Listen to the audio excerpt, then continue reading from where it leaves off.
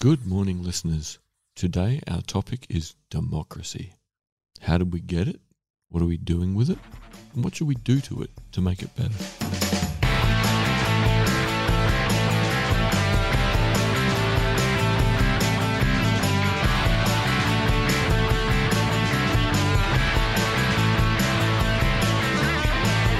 I'm here this morning with David Olney. How are you, David? Very well, thank you, Tim. That's good to see. And you've got your pink coffee, which is always a good sign. So. I've got my pink coffee, and listeners, Tim now has a shaved head. Yeah, no pink hair to go with the pink coffee. And I've realised I can no longer make offensive kind of World War II jokes because it will fulfill a stereotype I don't want to be associated with. So, As if you were into offensive World War II jokes. Well, I made one the other day and I wasn't Well, you made a cognizant very of it. strange comment at the Oxford that was more like, what? It wasn't really funny. It was just so non sequitur. I think you managed to just stop all of us, which was quite an achievement, really. Oh, well, okay. Well, that's good. A goof to the goofers. Yeah, it was sort of non sequitur to, non sequitur extraordinaire. True. Right. Well, David, speaking of World War II, perhaps, I think there are some things going wrong with democracy, but I think maybe we should start with an abridged version of how we got here, because I think, some of our listeners might be a little bit disenfranchised, disheartened, disillusioned, with how much they can affect what goes on in the world. And I think this is something that, we've talked about it before, what potentially could be done to make democracy work better, because it seems lots of people are frustrated, lots of very weird people are getting into positions of power, lots of people are feeling disenfranchised. But in a sense, going to the Sustainable Prosperity Conference, there were an awful lot of people there who recognised the system didn't or doesn't work and were open to the system being altered. Not just getting better outcomes, but getting a better overall system. And I think the fact that, we had people at the conference talking about sortition, which I'm just going to say citizens' assemblies, because I think sortition's an ugly word. I don't know who came up with it, but really, couldn't they come up with a nicer word? Like, I much prefer supercalifragilisticexpialidocious, even though the sound of it is really quite atrocious. I've already got a weird rhyme in, doing well. So, let's jump back. Okay, democracy, how did we get here? Okay, we've got to jump back to Athens, where only male citizens had any rights. And landowners too, right? Yeah, it was, again, a very limited proportion of male citizens. So there are some estimates that if you count women, children, no rights, slaves, no rights, foreigners, no rights, non-property owning men, no rights, that maybe Athenian democracy at its peak, 15% of the population of Athens had the franchise. So even our starting point that we get all excited about is not actually that thrilling. It was better than what came before it, but it's not an end point. And two things about it are telling. One, it didn't last, which means once you get to democracy, it's not like suddenly somehow the world's been transformed in a way and it then can't go backwards.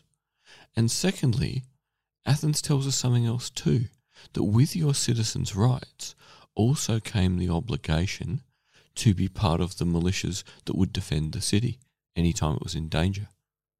So you got rights, but you also had to line up on the walls with your pike, in the same way that the stories tell us Socrates had to. So if we look at early democracy, not many people had the franchise, it didn't last, and part of having your rights was basing on an obligation. So that's not very warm and fuzzy, but it's perhaps very instructive. That if you don't keep working on it, it will die, and that if it is not based in some sort of reciprocity between rights and obligations, people won't value their rights enough. And then we have a very, very big bit of, authoritarianism, autocracy, dictatorships, oligarchies, feudalisms. Okay, the Romans had a republic that played around with democracy. But in the main, it headed towards an elite class dominating quite quickly, really. For how long the Roman Empire lasted, democracy within it didn't last very long. So once again, it shows there is nothing natural about democracy in big political and economic systems. Well, because, and it seems to me that the system becomes too big that you can't possibly care about every single person in the system. Yep. The people that we put in charge are Divorced from us and we're divorced from them. exactly. So, that wonderful number of 150 people is about the right size for a community. There you go. And Tyson Yunkaporta said, whoever it was that came up with that number, I can't remember, something like the Barton number. I never remember Yeah, the I think dude's that's right. name. Again, you can always slot in a little thing and confirm. Absolutely. Operating around groups of about 150 people.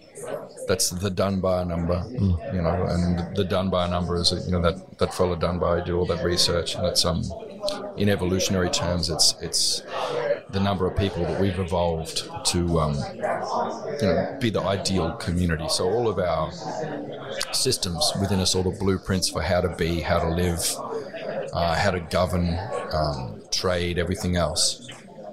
These are biological as much as anything else now, but we've evolved to be able to do that with about 150 people really effectively. But the magic number for community is about 150. It's the reason why, a company in the army is still around that number.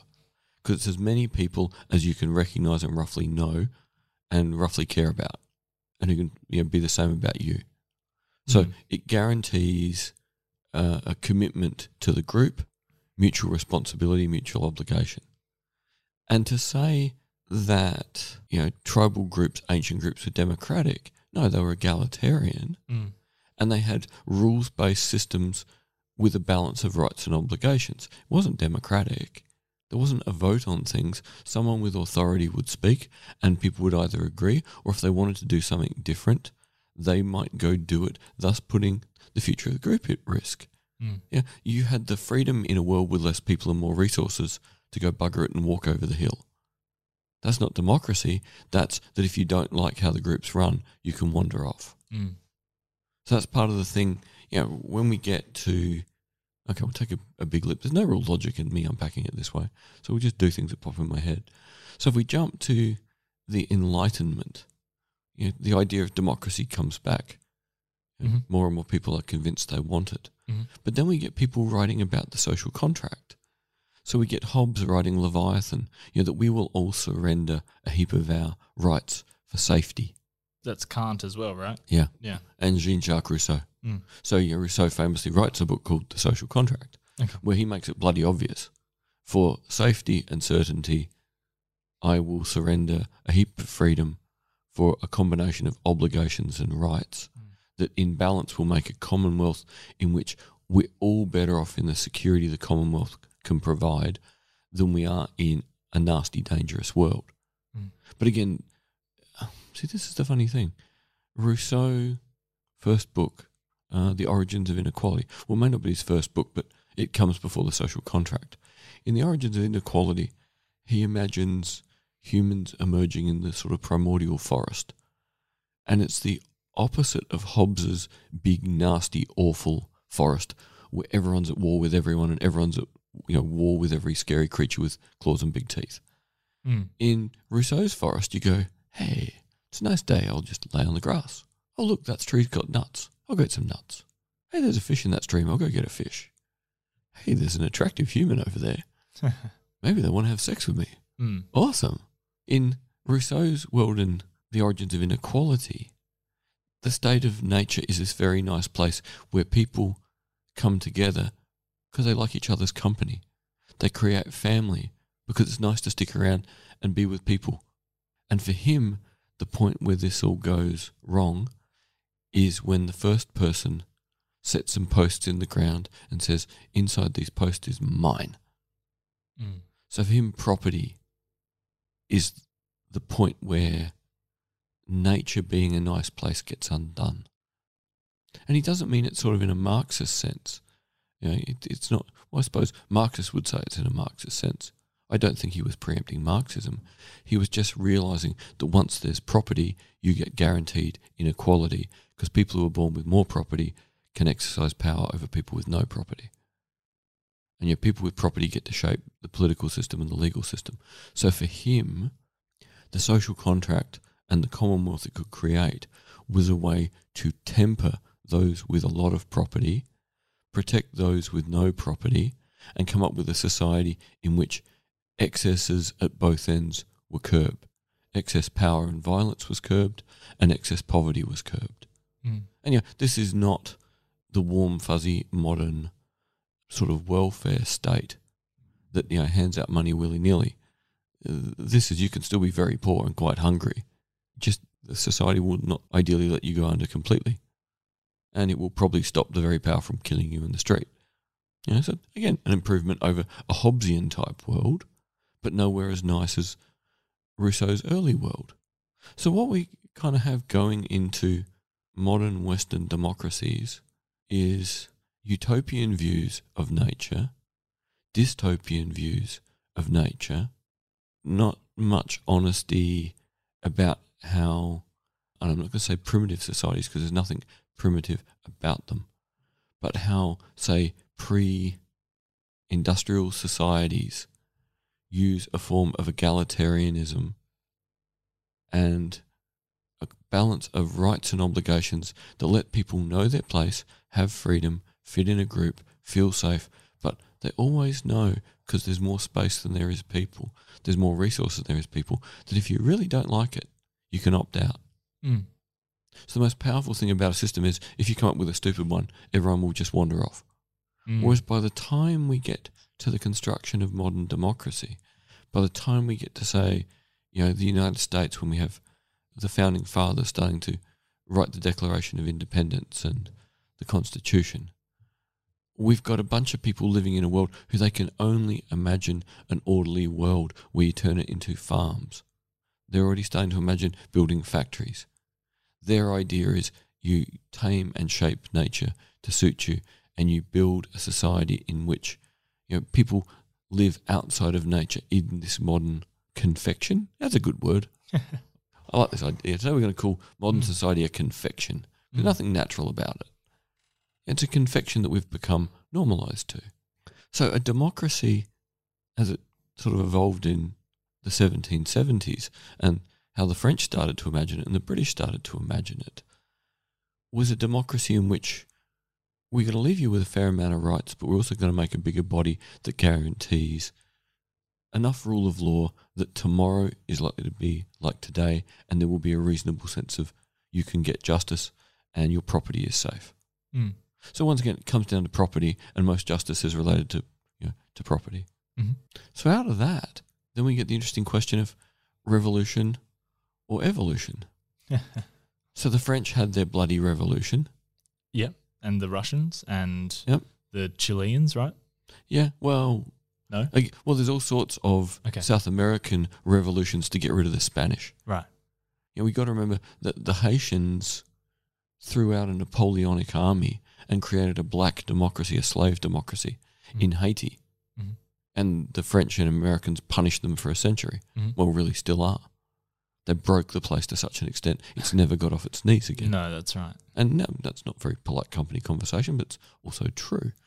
If you look at US and French behaviour, towards Haiti, right through to Woodrow Wilson's invasion, I think just before or during World War One, it's still just brutal, obnoxious. You are going to be less than us, and there is no other choice. So it's not like democracies let other people be democracies. In the American sense, you're only allowed to be a democracy if you're going to be like the Americans, and if you're going to be a good little ally or a minion. Right, they've got a bit more sophisticated than that after World War II, but they weren't very sophisticated until World War II. Yeah. So we have revolution more often than not leading to unstable democracies. In the case of the French, it probably cost them a century of mayhem. In the case of the Americans, the fact that their revolution was based on the idea of no taxation without representation. Hey, that's a pretty sensible idea for a revolution. It's saying, we don't mind paying tax, but we're going to have a say in our own future. So that's interesting in the context of what we've just learned, let's say at the conference. I mean, it makes sense, right? If you're, I suppose if you're spending money into the economy, but then if you're taking it from people that you're not then representing. If you're taking money from me, what are you going to do for me? I think that surpasses any kind of economic model. That just is a basic rule. Because it's not about saying we are only going to spend the money we tax off of you back on you. No, it's nothing to do with that. No, that's right. It's just if you're going to tax us, what are we getting? Yep. What kind of society are you giving us? What's the compromise? So what we see in the US is by having a really, I don't know a better word than sensible reason for their revolution, they hold the gains. All right, they've still got slavery, they still treat women badly, but they establish and sustain a democracy that over time the franchise is extended. Mm-hmm. The Civil War very nearly breaks the US, but doesn't. Mm-hmm. There's a famous painting of Lincoln and his generals in one of the sort of main room for the Joint Chiefs of Staff in the Pentagon, sort of planning, and it's not clear whether they're planning a final battle in the war or for how to rebuild America. Mm-hmm. It's read as it's about how to rebuild. Yep. So, the fact that Lincoln could imagine rebuilding the Union. The Brits, we get William Godwin in the 18 teens coming up with the idea of evolutionary revolution, looking at France and going, don't start chopping heads off, because the minute you unleash the genie of violence, it can't ever be put back in the bottle. Yeah. You've legitimized the use of violence to gain your utopia. Yeah. Which means anyone else can use violence to get their utopia. Mm-hmm. So his argument was, doesn't matter if it takes time in the UK for the middle class to just keep pushing for slightly more enfranchisement. Mm-hmm. A few more men to be able to vote, then more. Eventually all men after World War I, and then all women. Mm-hmm. We've got to remember here, people, Switzerland only gave women the vote in the early 1970s. Mm-hmm. So it's not like all democracies got enlightened and got shit done quickly. No. We've got an economic powerhouse and a sophisticated cultural nation that didn't deem women to be worthy of the vote until the 1970s. Yeah. It's quick in terms of human history. In terms of human history, but relative to lifetimes. Yeah. There's still people alive and voting in Switzerland who were excited that they might have been the first woman in their family to ever vote in Switzerland. Yeah, true. So what we see is that the history of democracy is pretty freaking patchy. Oh, absolutely, and all over the place. Has lots of different locations where things changed. Yeah, and I'm only going to use Western examples because they're the ones I know, and if I'm neglecting good other examples, fine. So there's an American anthropologist who's written a lot of interesting stuff about the Mongol Empire, but has also written that American democracy is essentially a gift from Native Americans, that all the core concepts were there in Native American culture. Now, my guess is if you combine that with the fact that the elite of the United States were reading so much ancient Greek and Roman thought, you put the two together, it probably consolidated very well. And yet they didn't learn the lesson, and they still excluded indigenous people, slaves and women. So it's sophisticated, but they were still assholes, just in a different way. True. And plenty of indication that enough of the founding fathers had children by their slaves. So, once again, hypocrisy wins the day. So does that mean that technically were they then involved in the elite, or were they still left out because they were mixed blood? Oh, they're left out, absolutely. Okay, I was just wondering. No equivalent of Eurasian elite like you get in India. Yeah. Or, in parts of Asia. Mm. So, patchy start on democracy. If we look, let's jump to World War II now. Churchill makes the point that democracy is the least worst system we've invented, which I think is a pretty good statement because we really haven't perfected democracy. No. But Churchill, hints at something really, really important. Democracy is great because you can put good people in the right place. Well, you can put talented people in the right place to get good outcomes. And everyone feels included and everyone can be heard in some way, shape or form. True. All very positive. But it doesn't mean it's perfect. Before World War II, there are not many democracies in the world. Mm. After World War II, we suddenly have a flood of democracies as we get the wave of decolonisation. Mm. Now, if we had someone from the UN in the room, they're going to start singing Kumbaya and tell me how astounding the creation of this many democracies has been. Mm-hmm. But I'm going to take someone like Sean McFate's argument, who as a white hat mercenary has worked in more shithole democracies in Africa than any mercenary should probably have to work in, for generally the right reasons of trying to make a better world for people. Mm-hmm. The vast majority of the democracies created since World War II are still run by oligarchical elites that use and abuse resources and don't really, it seems, believe in democracy. They nominally let people feel like they've got a say so they don't have to put down the next revolution. Mm.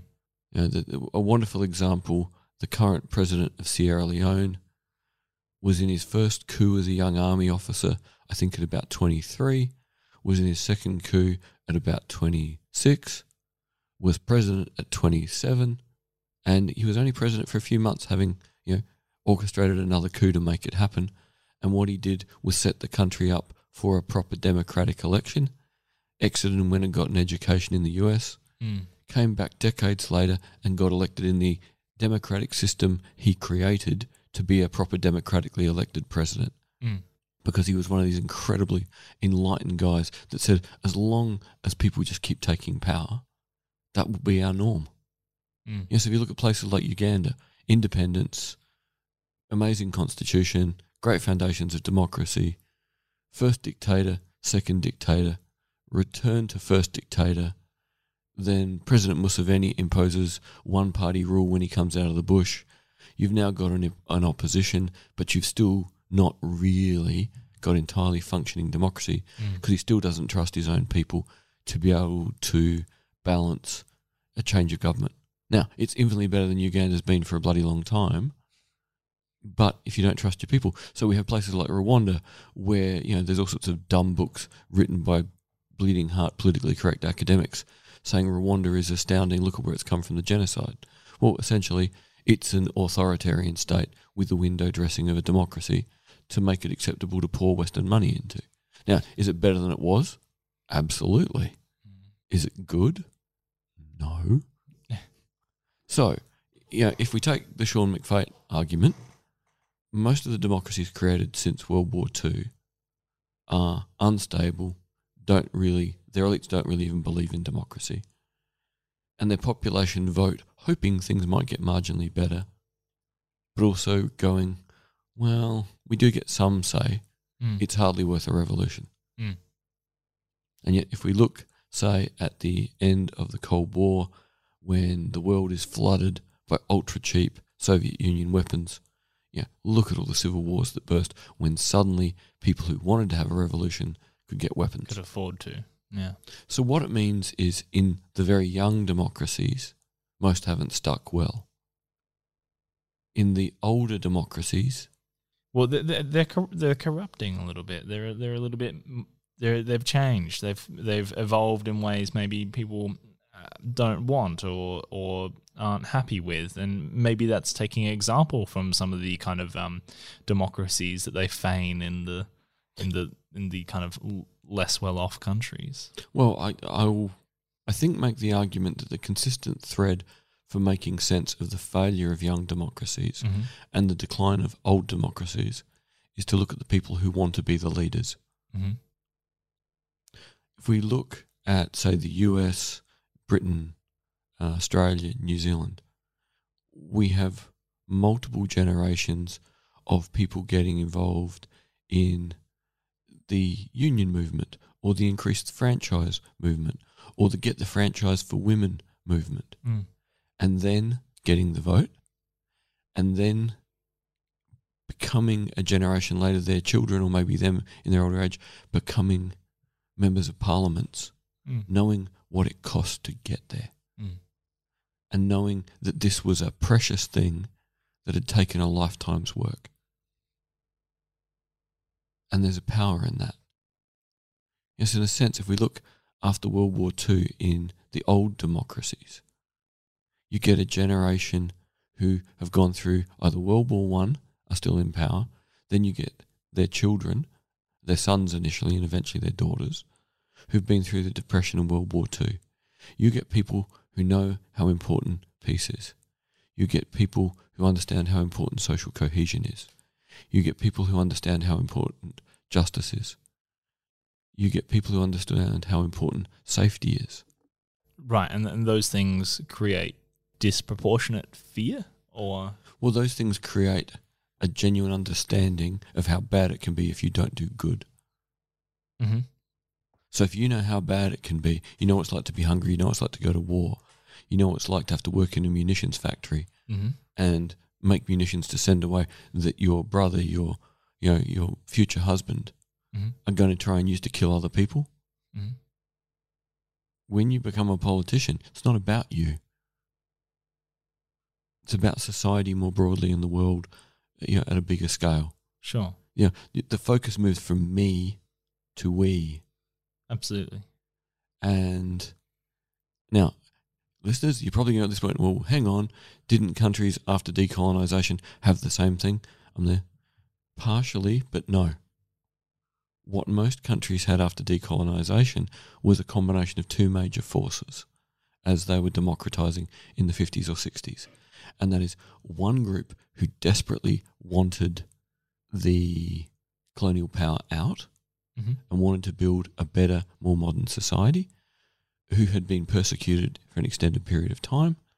But there was normally a second group, the local group that the colonial power had used to run and dominate the rest of the population. So I think Frantz Fanon called them the comprador class. Interesting. So it's the indigenous population who've been conditioned, normalised to brutalise their own people to have a better standard of living and access to the resources. And what you see across so much of the developing world, Africa is the starkest examples because it lines up with the flood of weapons, is those two groups in civil wars within years of most of these countries coming into being after World War II. That you get the revolutionaries who want to make a better world versus the comprador class that just want to swap the colonial masters for them. Now, of course, there are examples. Tanzania finds its way to relative stability. Senegal finds its way to relative stability. Uganda gets there by the mid-80s. Now, there are other good examples, but they're the ones I know reasonably well. So, once again, democracy immaterial of what constitution you end up with. And for people out there with law degrees here in Australia, jump into the legal history of Australia helping to write brand new constitutions after World War II for an awful lot of the developing world. Because we weren't an imperial power, and yet we were a well-educated population and got heavily involved in the UN. The number of Australian lawyers who helped write constitutions is huge. And most countries at the time of independence got beautiful constitutions. If you want to go constitution reading audience, go read the Iranian constitution that came in after the revolution in 1979. Now, that they wrote for themselves. It's the most awesome document until you get to the paragraph about, anything in this document is superseded by the fact that the Ayatollahs dominate everything. So it's great right up to the fact that there's no democracy. Yeah, right. So my argument being here, and I've gone, like everything I normally do, it's in a very roundabout path. Oh, I think what it's shown is, well, I'm going to butt in here just right when you're about to make your Feel free, because it might add value. penultimate point, was that it seems like a big pattern here is feigning representation, feigning democracy in favor of whatever system preceded it or whatever it is that the leaders want. Or it seems like democracy is a badge, I think, to some people, where it should be a way to be. Yeah. You've the excellent thing is you've got to the essence of what I wanted to say, and that is democracies are only ever as good as the people who end up leading them, and the people who lead them are determined by the people who vote for them. So what we see so much is that as long as an elite gives people just enough that it's not worth having a revolution, democracy is rarely for anything more than a minimal benefit for the majority of its population in most places on planet Earth. Now, we live in one of the best examples where our democracy has had the benefits of a land with tons of resources. We haven't had cataclysmic war on our soil.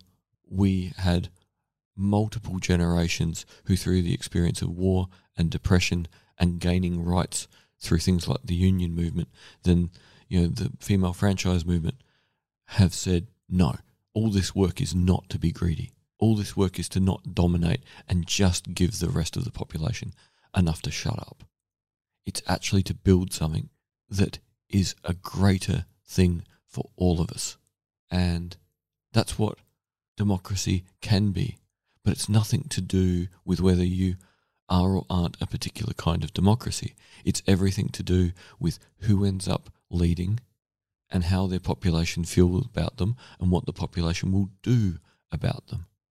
Ultimately, it comes back to that point of representation, though, right? Like, people have to be able to... Like, a donkey vote is a good example, right? I'm not sure what our percentage of donkey votes are, but it's not insignificant. You know, these are people who either feel they aren't being represented or, let me be cynical for a second, don't understand necessarily their role. Or a jack of all of it. Yeah. Now, some countries have instituted an extra box on voting forms, which essentially is the none of the above box. Here in Australia, we pretend people didn't know what they were doing rather than acknowledge that people might be protesting. Yeah. I want a none of the above box.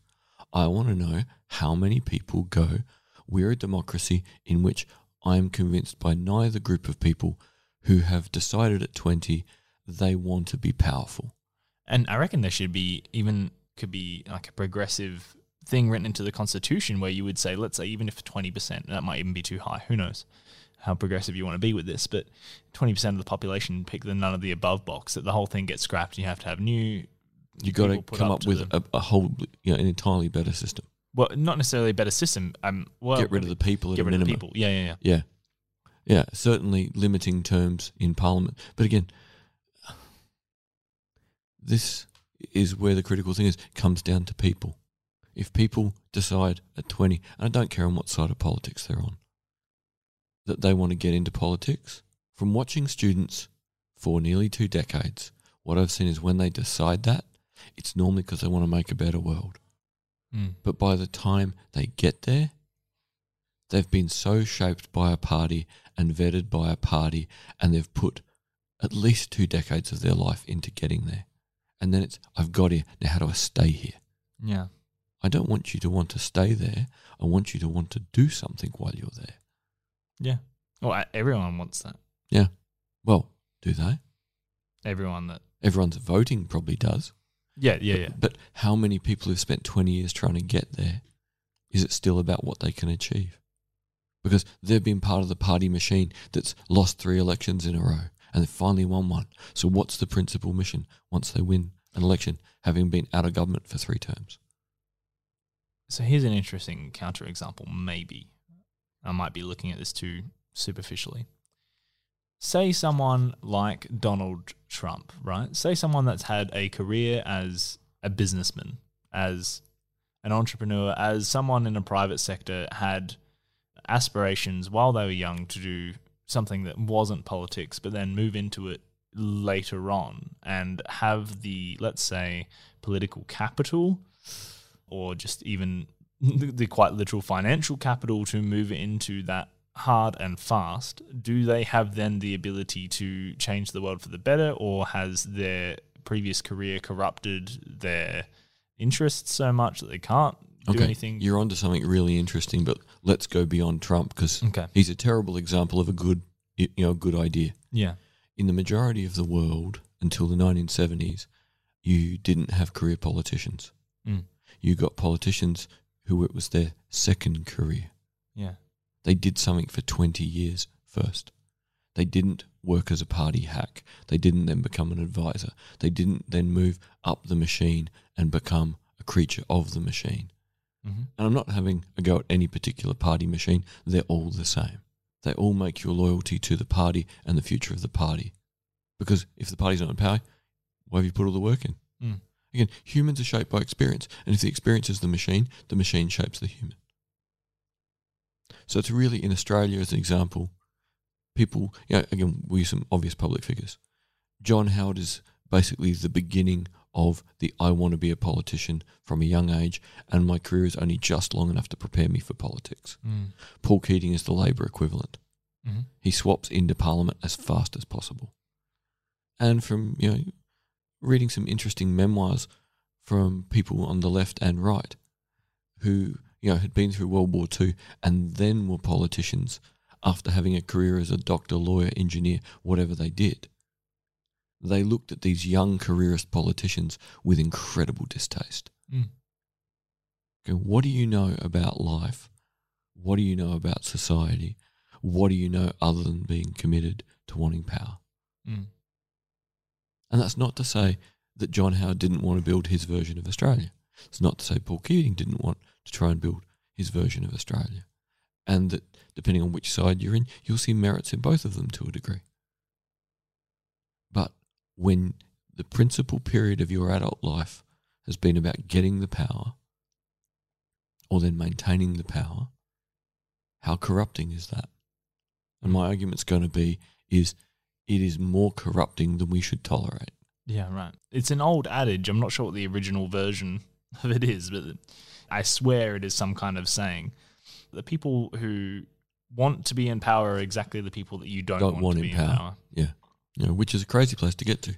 So, listeners, we're used to the idea of voting for people, and we sort of argue that voting is democracy because it's what we know. Mm. And what I want to propose is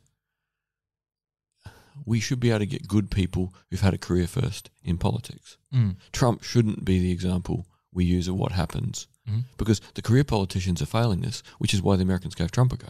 Yeah. They're underperforming at such a profound level that you go, well, surely he's competent. Well, what he did was sit in front of a camera at a big desk in a sharp suit for multiple seasons doing The Apprentice, which conditioned a whole country to believe this guy's competent. Yeah, So, when realistically, it's really difficult to know sometimes, I think, whether he's successful or not, whether he's an idiot or not. Because well, he was $1 billion in debt, and it appears the banks decided that if we let him go down, we lose everything. Yeah. If we use him as a figurehead, we get all our money back. Yeah, true. So whether there's any competence or not, he certainly knows how to do Cameron Murray's version of Game of Mates in the American sense. Yes. He knows how to make Game friendships that benefit. Well, yeah, and I'd be willing to bet. You could act your way through that. Yeah, precisely. Yeah. So, listeners, what I want to propose today is my final point about where democracy's at is it's at a point where even if people start with the right motivations, I do not believe that by the time they're in a position of power that those motivations are still dominant. Mm-hmm. At an absolute minimum, it's 50% improve the world, 50% how do we stay in power, and that to me is an unacceptable equation. Mm-hmm. I want democracy, which really simply means, by the people for the people. How the mechanism works is up to us. By the people for the people does not mean we have to vote for someone who spent 20 years trying to get into Parliament. Mm-hmm. And what multiple people were talking about at the conference, and Tim and I have been talking about for ages, and I haven't wanted to write about it because I don't feel like coming up with a whole theory to create a political system. It's boring. No, actually, it's really important, and I don't know enough to do it properly. Well, it's one of those things that you could come up with the core idea, but then I need someone else, a legal person, to help me. Get so entangled in all the minutiae of flow-on effects that it would be difficult. Yeah. So, lots of people at the conference were talking about sortition, which is citizens' assemblies, the idea that you randomly select people from a larger group of people. So my argument for Australia would be get rid of the states, bye-bye. Get rid of voting for federal seats, bye-bye. Because we're getting careerists who are contaminated by the experience of being in parties. Yep. I want a random selection of 500 Australians every 5 years get a letter in the mail. Yeah. Saying, would you like to be a member of Parliament for the next 5 years? Mm-hmm. Your pay will be significant to make sure it doesn't upset your life, and that 100 of your 500 can be picked by the other 400 to go on and get an extra 5-year term if you are particularly competent or you're particularly motivated to be there, but no one can do more than 10 years. And you can say no, and then the random system just picks another person. I'd probably have some exclusions, like I'd say, while you're a member of the Defence Force or a police officer or, say, a judge, you're doing something so important and so specific that probably not while you're doing that can you get the letter. Before or after, yes, I'm not sure whether during, because you've got a lot of inside knowledge about very specialist stuff which might work well or might not. Again, want the advice of people with more knowledge than me. And even those specific systems we've talked about before, even, let's say, policing, even defence, even legal systems Yeah. could have some form of sortition process where you have to be invited to enter that career as opposed to entering of your own volition. Well, that could all be considered at so many places. It might be a better system. Yeah. But what this means at a practical level is people would genuinely be representing us who are us. Mm-hmm. And we can all complain about someone we don't know. But what if we know our decisions is going to affect everyone we chat to every day that we care about? Totally. Well, that's ultimately, that's how representation should feel. Precisely. That you care because it's about your family, your friends. Yes. But with a random selection of 500 people, they randomly care about a lot of people who normally wouldn't feel that someone cares about them. Yes. In the political sense. Yes, very true. So, of course, my fear with this is that the critical role ends up being the public service, the people who advise. So my argument there is that while you are a public servant, probably at the federal level, you can't take your parliamentary spot and then go back to the public service. That, you could take your parliamentary spot, but then you would have to go to the private sector. There'd have to be something to make sure you don't go between advising and then being and then back to advising. That's how you start building an elite. Yep. I also think that if parliamentarians, the majority of them are only going to do 5 years, a very competent minority are going to do 10, I probably want a world where no one's public service career is more than 15 or 20 at the most. Yeah.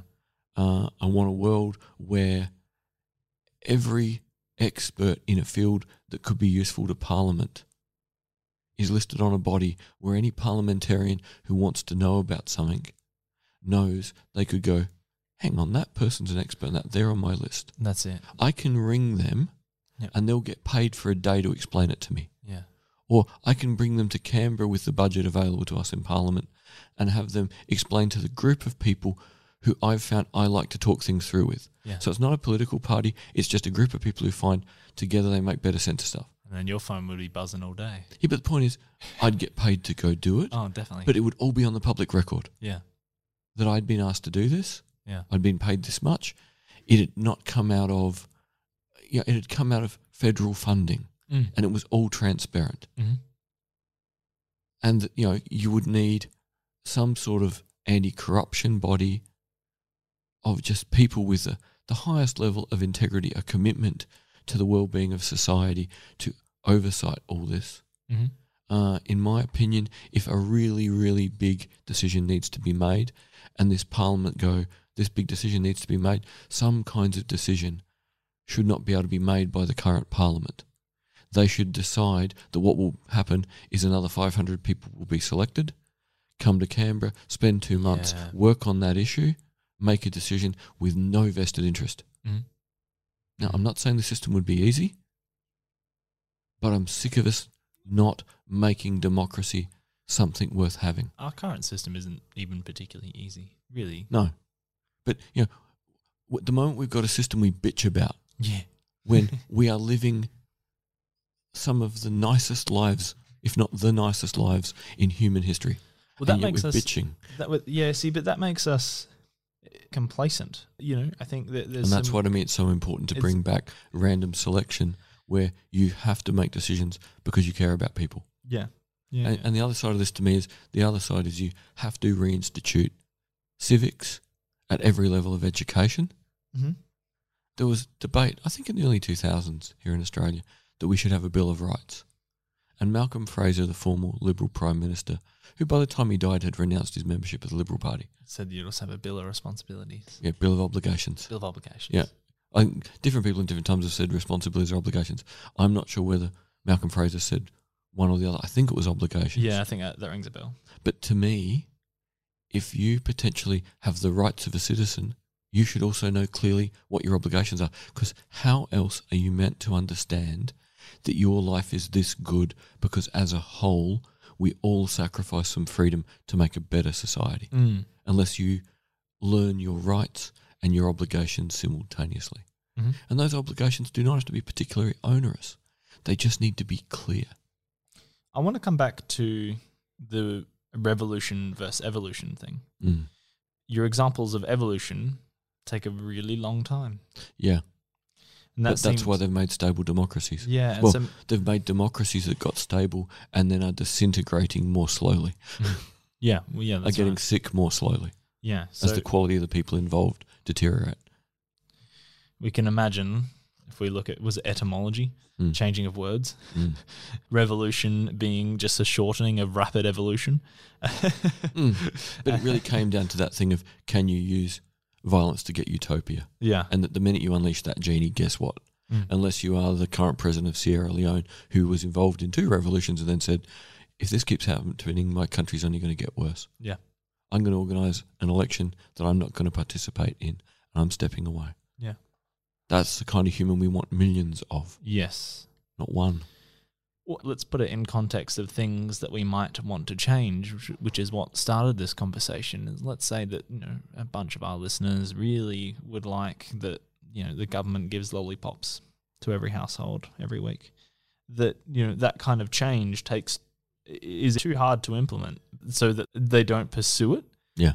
It's not necessarily that it's too hard to implement. It's just that it will take a really long time, even under this sortition, to change. I think another way to explain that would be that, let's say that we go to this sortition system, that people will still have the first 500 people will almost operate almost exactly like the previous system, because that's all that they've known. All they know. And so eventually it's going to take, maybe 20 years, 4 governments, whatever it is, for it to change. So to my mind, we could start with some small examples. Yeah, okay. We could start with public universities, public hospitals. Right. You know, things that are big, complex systems. We're not being rude. I don't trust the people that want to manage them either. No. Because they normally become careerist about having power. Yeah. At some point, they were very good at their job. But, you know, the old adage that most people get 1 promotion plus their talent. Sorry, I've seen too many examples of that in consultancy training people to believe that most people are at the level they should be. The vast majority of people are 1 level too high. Yeah, right. And are actually on the verge of incompetence. Yep. And they are not themselves incompetent. They've just been promoted once too many and hit a place where maintaining it is too damn important to their status and their income stream, and they hang on for grim death. Yeah.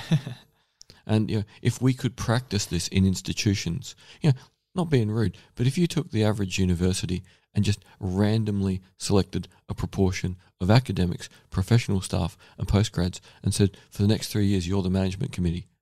And even if you had a constant rotating system where every year there was a few of each of the groups, and you could serve for a maximum of 5, unless it was voted that, you know, you're the next VC, then you get 5 more.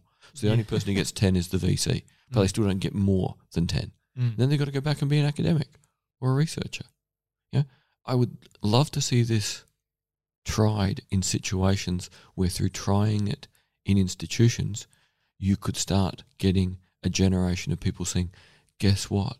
As long as you've got good managers to advise on technical things, which all these institutions have, your decision makers can be anyone who cares. Because the most critical thing is basic competence, and being in most institutions means you would have basic competence and caring. Yep. And honestly, I can't see how we do a worse job than we currently are. That's a good way to end. Well, the terrible thing is that we are on paper doing a great job. But if we're doing such a great job, why do people not have anything good to say about politics or how universities and hospitals run? Again, going to my examples where I think we could start this. But yeah, the first university that had the guts to run this way. And in a sense, Adelaide University used to have a university council where everyone on it was elected. So the university used to be run by a democracy. They didn't know how to run a business, but they knew how research and teaching worked. Yeah. Now they run a business, and I'm not sure they still understand how research and teaching work. Sure. Yeah. Most hospitals, all the terrible stuff written about the brand new Royal Adelaide Hospital, about the sheer dysfunctionality of the systems. How, with so many committed people, with so much experience, can it run so bad? Other than we're not putting people with knowledge in positions where they can meaningfully affect change. That leaves me rather cynical. But I think a nice thing about having this discussion has been that it's probably changed my mind a little bit about the cynicism of an average voter. I've always held that Winston Churchill, who we've mentioned earlier, that quote, which was the best argument against democracy is a 5-minute conversation with the average voter. And I've always held that view, which is rather cynical that people don't have enough vision to vote on the things that kind of matter, let's say. And that's why you need random selection. Sure. So that it's not just the vision of people parties pick. Yeah. Because all we're getting now is the vision of what parties pick for pre-selection. It is totally and utterly unrepresentative of our society as a whole. So you think, and I'm interested, you think that will then affect, and I agree, that once you change the leaders, the dialogue of the country changes, and it almost immediately changes for the media and all those kinds of things, because the only people that you have possibly to elect have changed the dialogue. Yes. Okay. Yeah, if you make it that you can't spend a career pretending to be a leader, to then not lead, Yeah. then those kind of people, all right, we're always going to get some idiots through random selection. We're always going to get some power crazed people through random selection. Yeah. But the bulk of people aren't stupid. You couldn't function if you're stupid. Well, the thing is that I'm concerned about, being a media student, let's say, is that the Rupert Murdochs of the world will just only highlight the Pauline Hansons of the 500 people that get selected. Yeah, but isn't that a wonderful thing about being a parliament? You could decide you want the ABC and SBS to have enough funding to actually help with the civics of the rest of the population. Good point. So if you have a parliament who are not beholden for their career to people like Rupert, yes, can actually go, Rupert, shut the fuck up, and we'll have our own media source. Yeah. Isn't it funny? Almost everything that concerns the public should be in the public sector, and that's too vague really to be meaningful. But in terms of media that kind of concerns our democracy, that should be in the public sector. Our health, that should hospitals basically should be in the as every study sector. on health says, it's cheaper to provide health to an entire population under a single system that is about quality of outcome rather than profit for shareholders. Yes. Like profit for shareholders' health is one of the horrible delusional consequences of neoliberalism. And even if you're a neoliberal and you like most of neoliberalism, if you like neoliberal health policy, then you truly have drunk the Kool-Aid. And there's nothing wrong with the people, the suppliers. There's nothing wrong with the people that make the things for hospitals being in the private. Just do it for a fair profit, but not for a gratuitous profit. Everything that's important should move slowly, aka everything that's important should be public. Yep. Everything that feeds those systems can be fast enough to help our lives get better. Yep. It can be private. Because again, we outsource the contract. Yeah. Hey, 3 companies, we need a new widget. Yeah. All of you, put in a pitch. That's it. That's where capitalism is at its best. Where it's at its worst is letting it run things that matter. Yes. Because it's incompetent. Yeah. Because all of a sudden things that matter become expensive. Yeah. Yeah. And this is the thing here, like with random selection, and this is why I came up with a number of 500 people. Okay. It seemed enough to genuinely, done randomly, to be representative in a way that our parliament just isn't. Yeah. And if you know that theoretically randomness could actually chuck, 150 people with small children in parliament, guess what? Parliament's going to end up with the best childcare in Australia, which is going to make it easier for the next bunch of politicians with little kids. And don't we want someone who cares about education because their 5-year-old doesn't want to learn to read, helping to make decisions? Don't we want a parliament where a teacher who's beginning to get to that exasperated point of going, this system is crap, might get to stand up and make an argument from personal experience? Put it this way, democracy will be whatever we make of it. And at the moment, we're not making anything of it. We're just complaining about it. And we're complaining about it because the system just gives us enough to not want to burn the house down. Well, I'm sincerely hoping that someone writes a book about...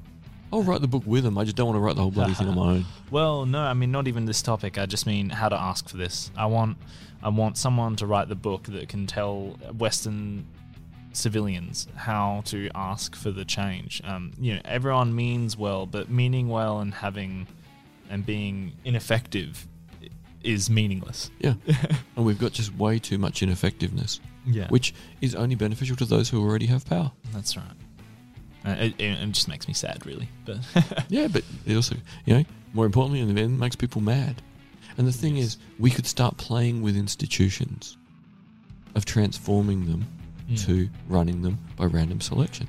Yeah, that's not a bad idea. And condition, well, it is conditioning. You normalise people to, there's multiple ways to be democratic. Yeah. There's multiple ways to be, by the people, for the people. So many things we could try this out on. Like mutuals. Yeah. Yeah, that's a really good place to start. Like we could try it with cooperative bodies. Yeah. Yep. Now, they're a big thing in America. The country of, rugged individualism proportionally has more co-ops than any other country. Yeah, that's interesting. Right, well, in that case, a call to action to all those people who work for and are involved in cooperatives and mutuals to change your system, please. Yeah, give it a go so we get data. Yeah, that'd be great. Right, well, thank you very much, David, for joining us. It's been an informative episode. I'm not feeling sad. I hope I just some things make me sad, but I'm still feeling angry. So that's angry is better than sad. Help. We'll have to talk about how to direct that in another episode. But yeah, we can do that. Thank you very much, David. Thanks, Tim, and thank you, listeners. Hello, listeners. If you're enjoying our podcast, please subscribe and like our Facebook page. Search for Blind Insights with David Olney. Also, don't forget that we have merchandise. Thank you to the Ozcast Network. Peace out.